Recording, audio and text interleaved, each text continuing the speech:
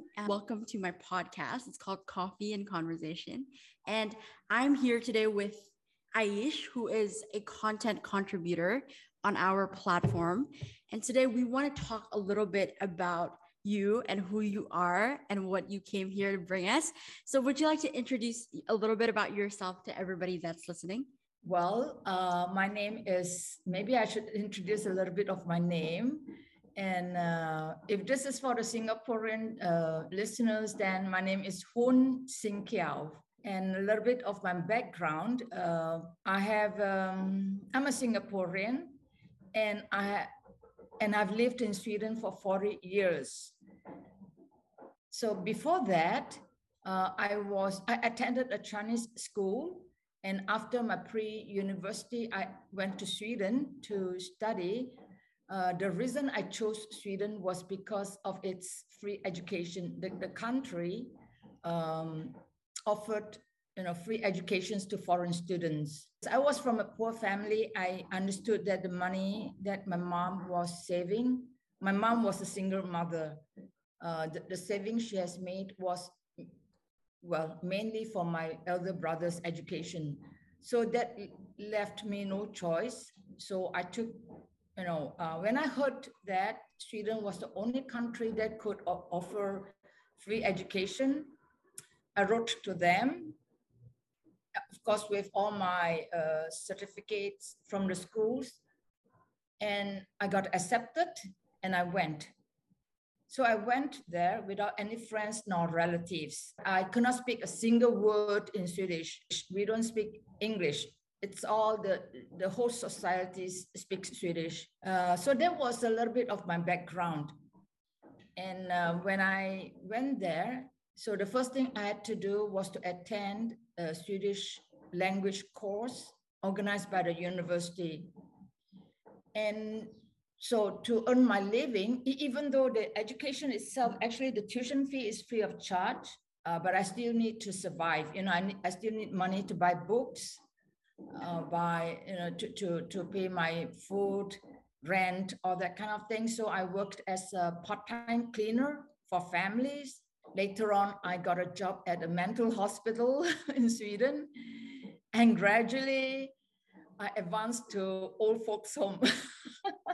That was my life. But it has been rewarding, and I have no regrets whatsoever, because that has sort of built up my character of today.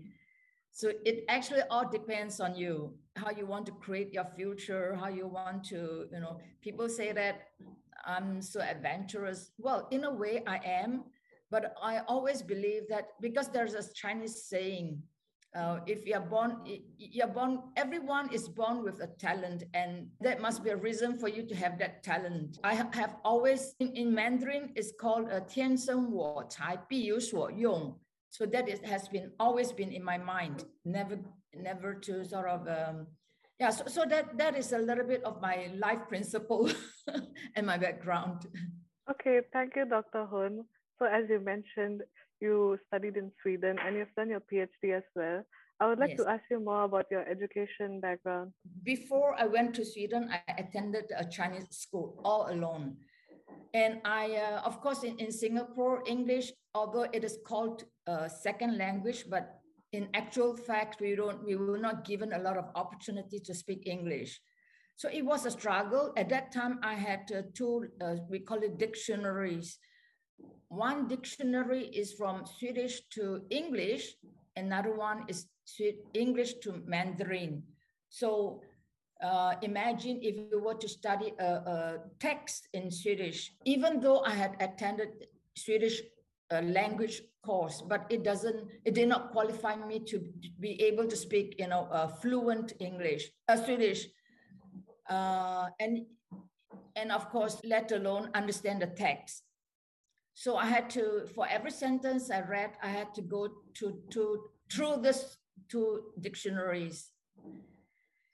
So I remember when I sort of started at the university, we were sort of some schoolmates, we were standing together, and one of the girls, her name is Lena.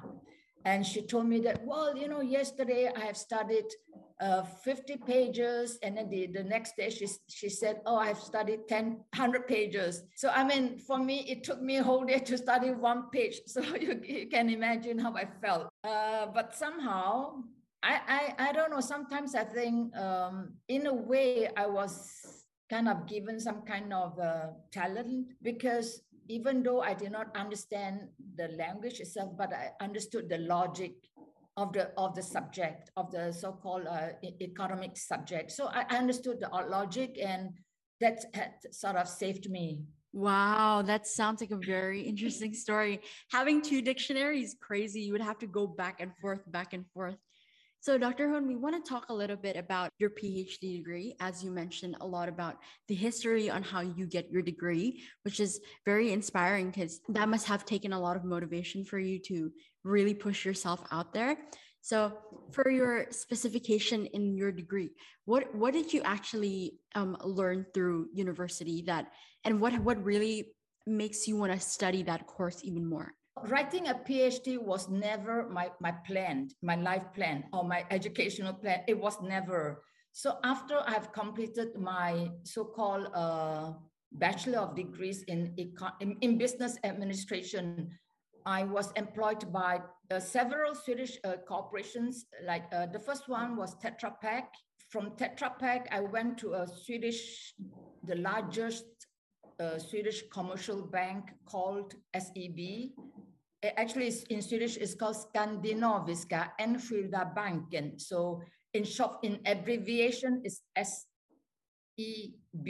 And after that, I joined a company called Alfa Laval. Alfa Laval is a company that manufactures machines for dairy products, not only milking machines, but also machines that kill bacteria, separates the fat and the skim milk, and also pasteurized. So, I mean, this is the company. So during this time, I was responsible to receive delegations that came from China. That was in 1984, and we had like 40, 50 Chinese delegations from PRC. And I took care each and every one. At that time, it was really high level people that came. You know, the mayor of Beijing, the mayor of Shanghai. But to me, I was just an employee of Alfa Laval, and I had a very good relationship with the Chinese commercial counselor at the PRC embassy in Stockholm. And he actually encouraged me. He said, you see, we have so much problem with joint ventures. Why don't you, just take a look at it? So he arranged me to come to Beijing and to meet Zhu Rongji. Zhu Rongji was at that time the Vice Minister of State Economic Commission. That was a very high position. And Zhu Rongji became the Prime Minister of China a few years later. He was really top guy. So with his support and blessings, I was given, a tour to 9 joint. Well, actually, I financed my trip myself, but so I went to 9 joint ventures companies in Beijing, Shenyang, Dalian, and Shanghai to make a feasibility study of 9 joint venture companies. Then I decided to go into Shanghai Volkswagen and Beijing Jeep to make a sort of comparison and in-depth study. So it was just out of curiosity. You know, I did not plan to do so much. But then they were so, when I visited all these companies, they were telling, the foreign sites will tell me the problems with Chinese people, and the Chinese partner will giving me a lot of accounts on how difficult it was to work with foreign people. Well, on the surface, it might sound like it was a cross-cultural, problem. But when I look into it, it was much more than that. It was about, well, cross-cultural clashes is one of them, but there were also organizational culture, because in China, they work with the so-called state economic plan. So the state tells you, well, this year you produce X ton of steels. So they don't do it in accordance with the market requirement. But the people that come from foreign countries, they were working under the so-called market economy. So they were produced in accordance with the demands. So for them, it's a matter of supply and demand. But for the Chinese people, it was the whatever state tells you to do, you do it. And then you just meet the quota by the end of the year. And so, and it was also a lot of mistrust, and it was a lot of a leadership problem as well. So I don't know if you sort of show the picture, but actually, so initially I had not anticipated to do such an in-depth study, but then as more information came forth, I was sort of compelled to go further. So it took me, I mean, of course, I did it on part-time because I was still employed by Alfa Laval, and I was given birth to 2 wonderful children. And so I was doing this on a part-time basis, and it was sort of in-depth and longitudinal. So it's from 86 until 92, and 94, I published my PhD. So this was I don't know if I'm talking too sort of deep in this subject, but it was very interesting because actually what I have found out, it was not so much of course, all the systems, the practices created, disturbances or problems, but actually it was still a human factor underneath. So it's about goodwill. It's about, a good intention. So, Dr. Hun, you talk a little bit about your story and how your work experience has shaped you to getting a PhD degree. So today we want to discuss a little bit about, for example, the youngster nowadays. Like you've mentioned before, you have 2 beautiful children. How do you think, as younger people today, we can actually find that specific suitable job for us, that suitable career path for us, in your opinion? How do we explore that side? Well, first of all, I don't think so much of career, how should I say? Like I said, when I did my doctorate thesis, oh, by the way, it was awarded the best doctorate thesis of the year in Sweden. I can tell you this title is difficult to come by. So it is, and because in Sweden, this is a country where even though they don't have the racist problem, but still they will prefer their own people. So being a woman is a woman researcher, a female researcher is one. Another one, it's also, even though I've lived in Sweden for so many years, like 40 years, they don't refer me as the Swedish person. They call me Swedish Chinese. So, and you are in this society to, I don't say strive or fight for your positions, but you still need to have some kind of recognitions.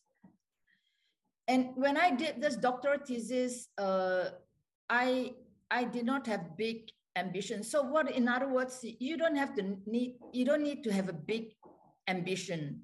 What you have to do is, whatever you are undertaking, do your best.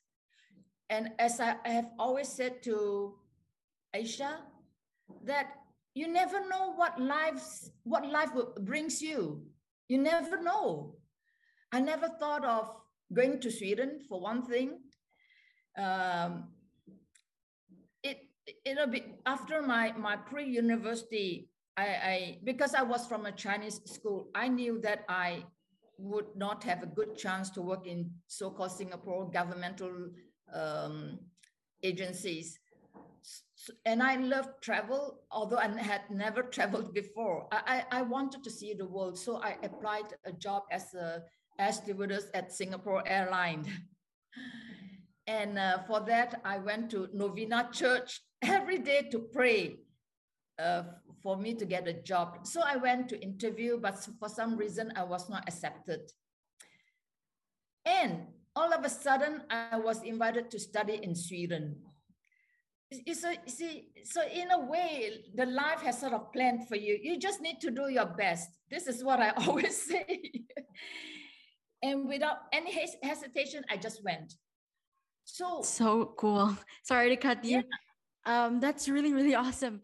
And Dr. Hun, I wanted to ask about, because I'm sure you've already been through a lot, like what you said in your story. And I'm sure that takes a lot of mentality to cope with it. So I want to ask, like, what actually become a source of motivation for you? Because I think we have a big generation gap, as we mentioned before, and I want to know how you find the strength to be able to cope through it. Just because I think, because of the different mindsets and the different education that the three of us in this call indulge in the daily basis, we want to know how you indulge in it and how you find the strength to really start from where you were before and then get to where you are right now. First of all, I must also say that luckily I have a very humble attitude. I never, maybe it's because of my background. I never felt that I knew everything. I always have a humble attitude in learning and in listening to people, their advice. And as I said, I did not have big ambition, but because I was humble, then I just followed my heart. I believe that somehow you just need to do your best in life, whatever is giving, whatever task is being given to you. For me, life is like preparing you without you knowing it.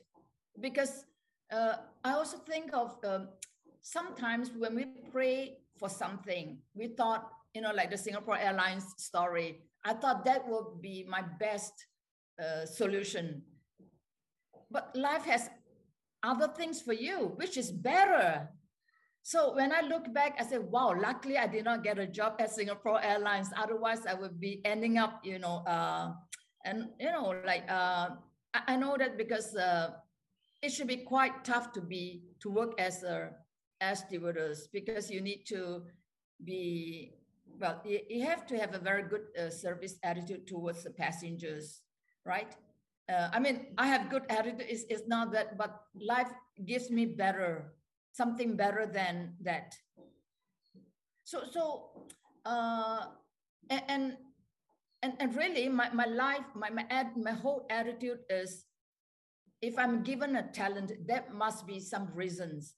And whatever I do my best, because it's like it's building me up, from one step to another without you knowing it.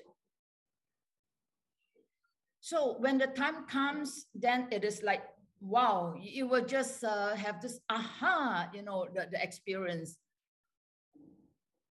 Yeah, it's like a momentum, right? Yeah.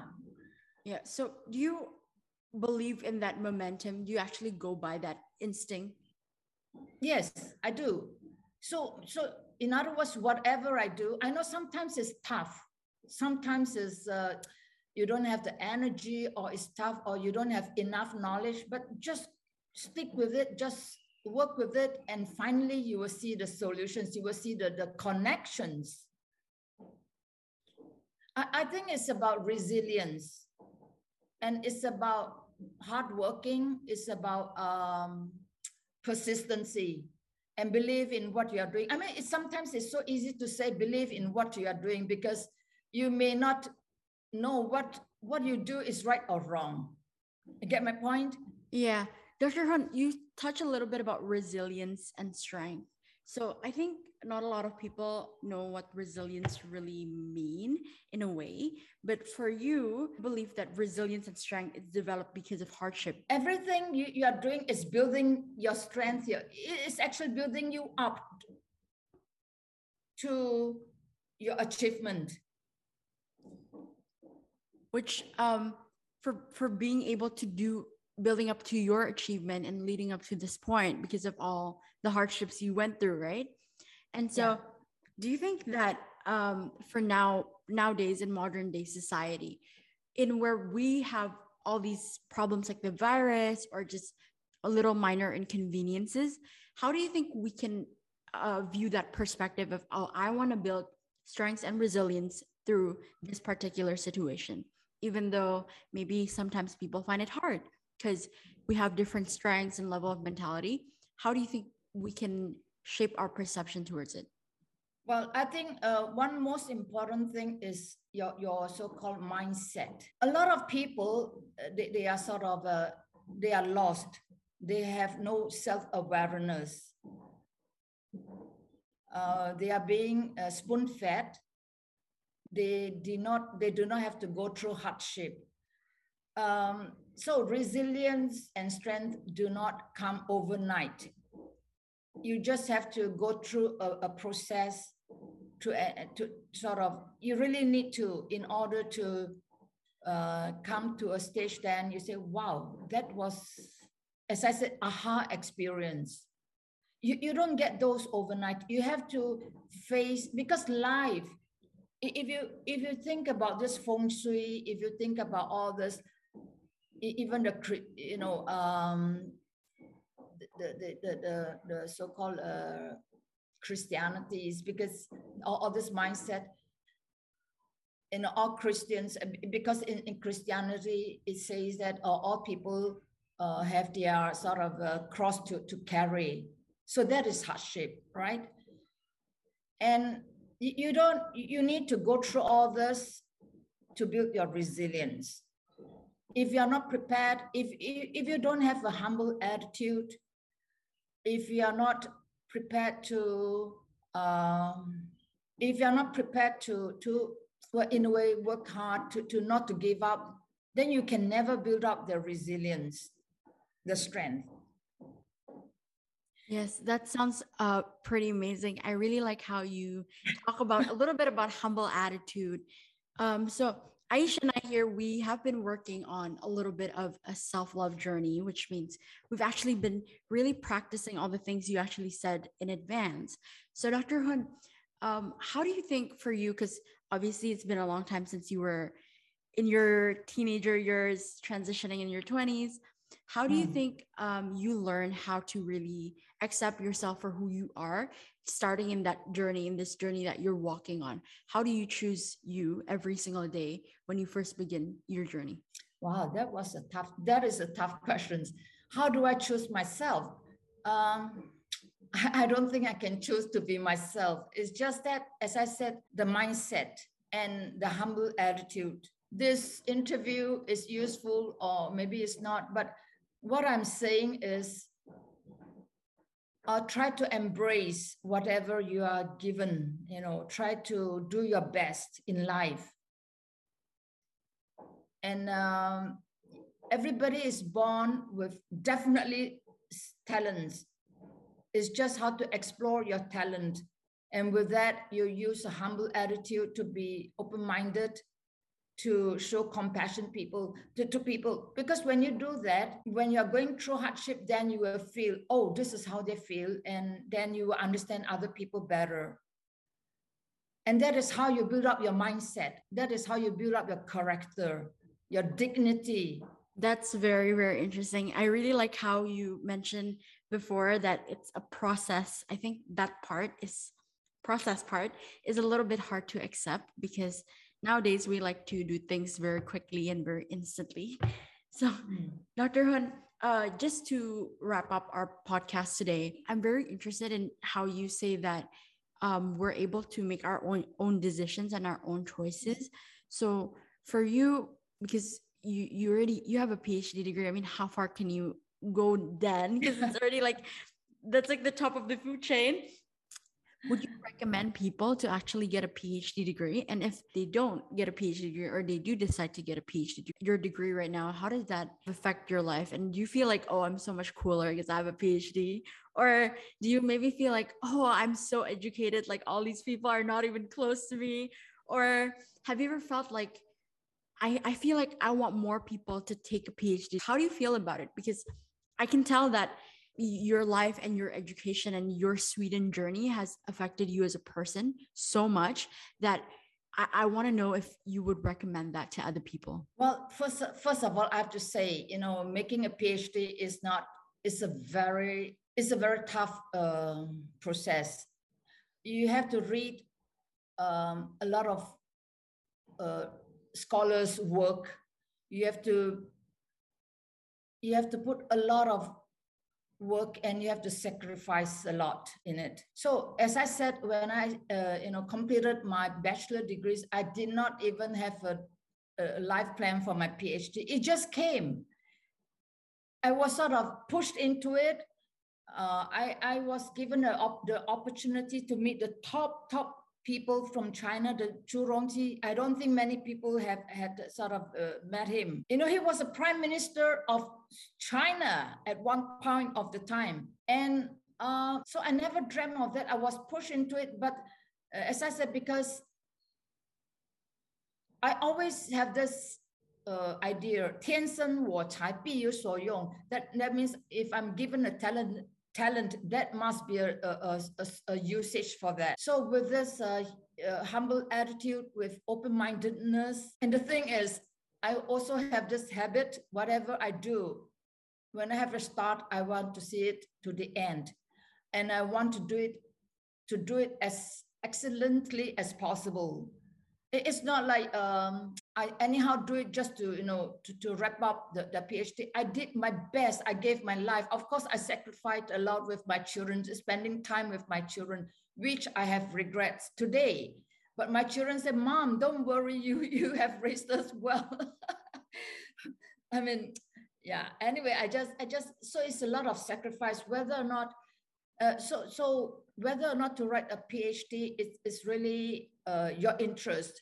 If you're curious about life, if you are an inquisitive person, go for it. But bear in mind that you have to know a lot of things. You have to read a lot of other scholars' works before you can contribute something new in the scientific world. And writing a PhD is about contributing in addition to what has already been done. But again, some people find, and the subjects can vary. Some people can write a PhD in a subject that is maybe easily to sort of work on. I did a stupid thing because I was doing, well, not too stupid, but I was too curious. So I sort of did a exploratory type of study, and that has sort of served the foundation for today's joint ventures theories. So in other words, when you have got a PhD, it actually shows that you have authority in that area. So anybody that going to China to form a joint venture or elsewhere to form a joint venture, if they come to ask me anything, any questions, I can answer you. We call it we have the authority in that subject, in international joint venture. And before you build up this authority, you need to go through hard work, a process again.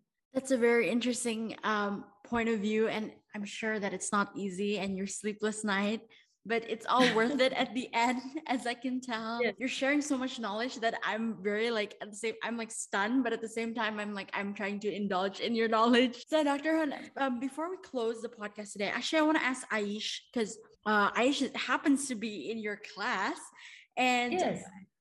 Aish, do you think you have any particular questions for Dr. Hun that you want to ask that you probably would never bring it up in class?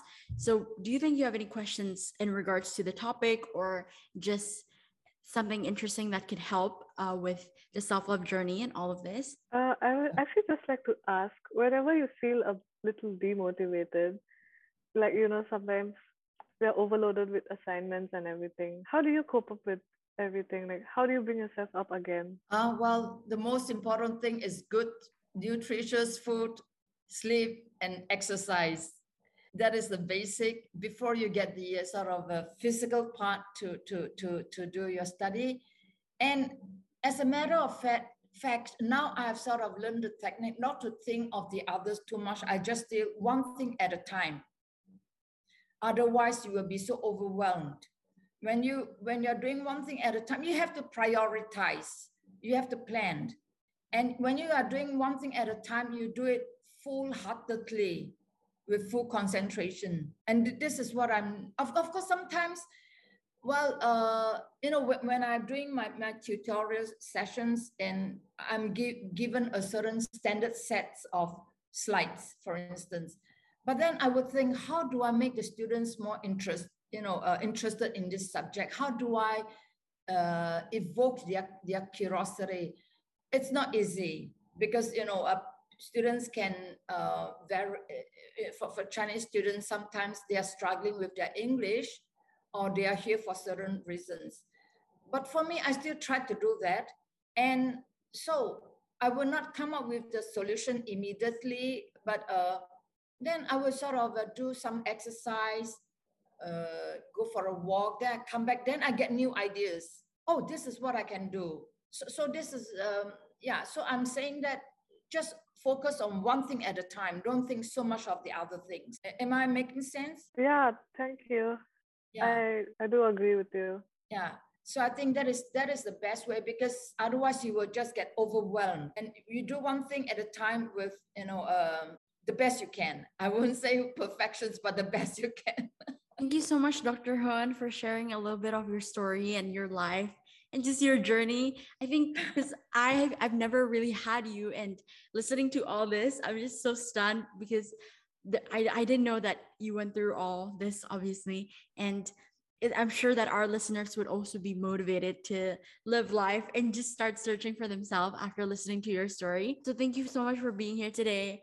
And for by the way, I have to say that today I can I can say that I speak 3 languages fluently. Wow. I can speak and read and even that is Swedish, of course, because I've spent 40 years in Sweden, so Swedish has become my first language. And then of course English and Mandarin. That's so cool. And on top of that, I have learned some German and Danish and Norwegian. They are so close to Swedish language, so you get them. It came along. They come along with the Swedish language. So I mean, in other words, if you have not gone through all this hardship, you will never appreciate. You never get this kind of proficiencies. That is true. I actually agree with you. I'm sure that even though it's hard, it's all worth it at the end. So thank you so much for sharing and for being here and being humble and being able to just share a piece of your life. Well, actually, I think it's most parts of your life that you share with us today. And thank you so much.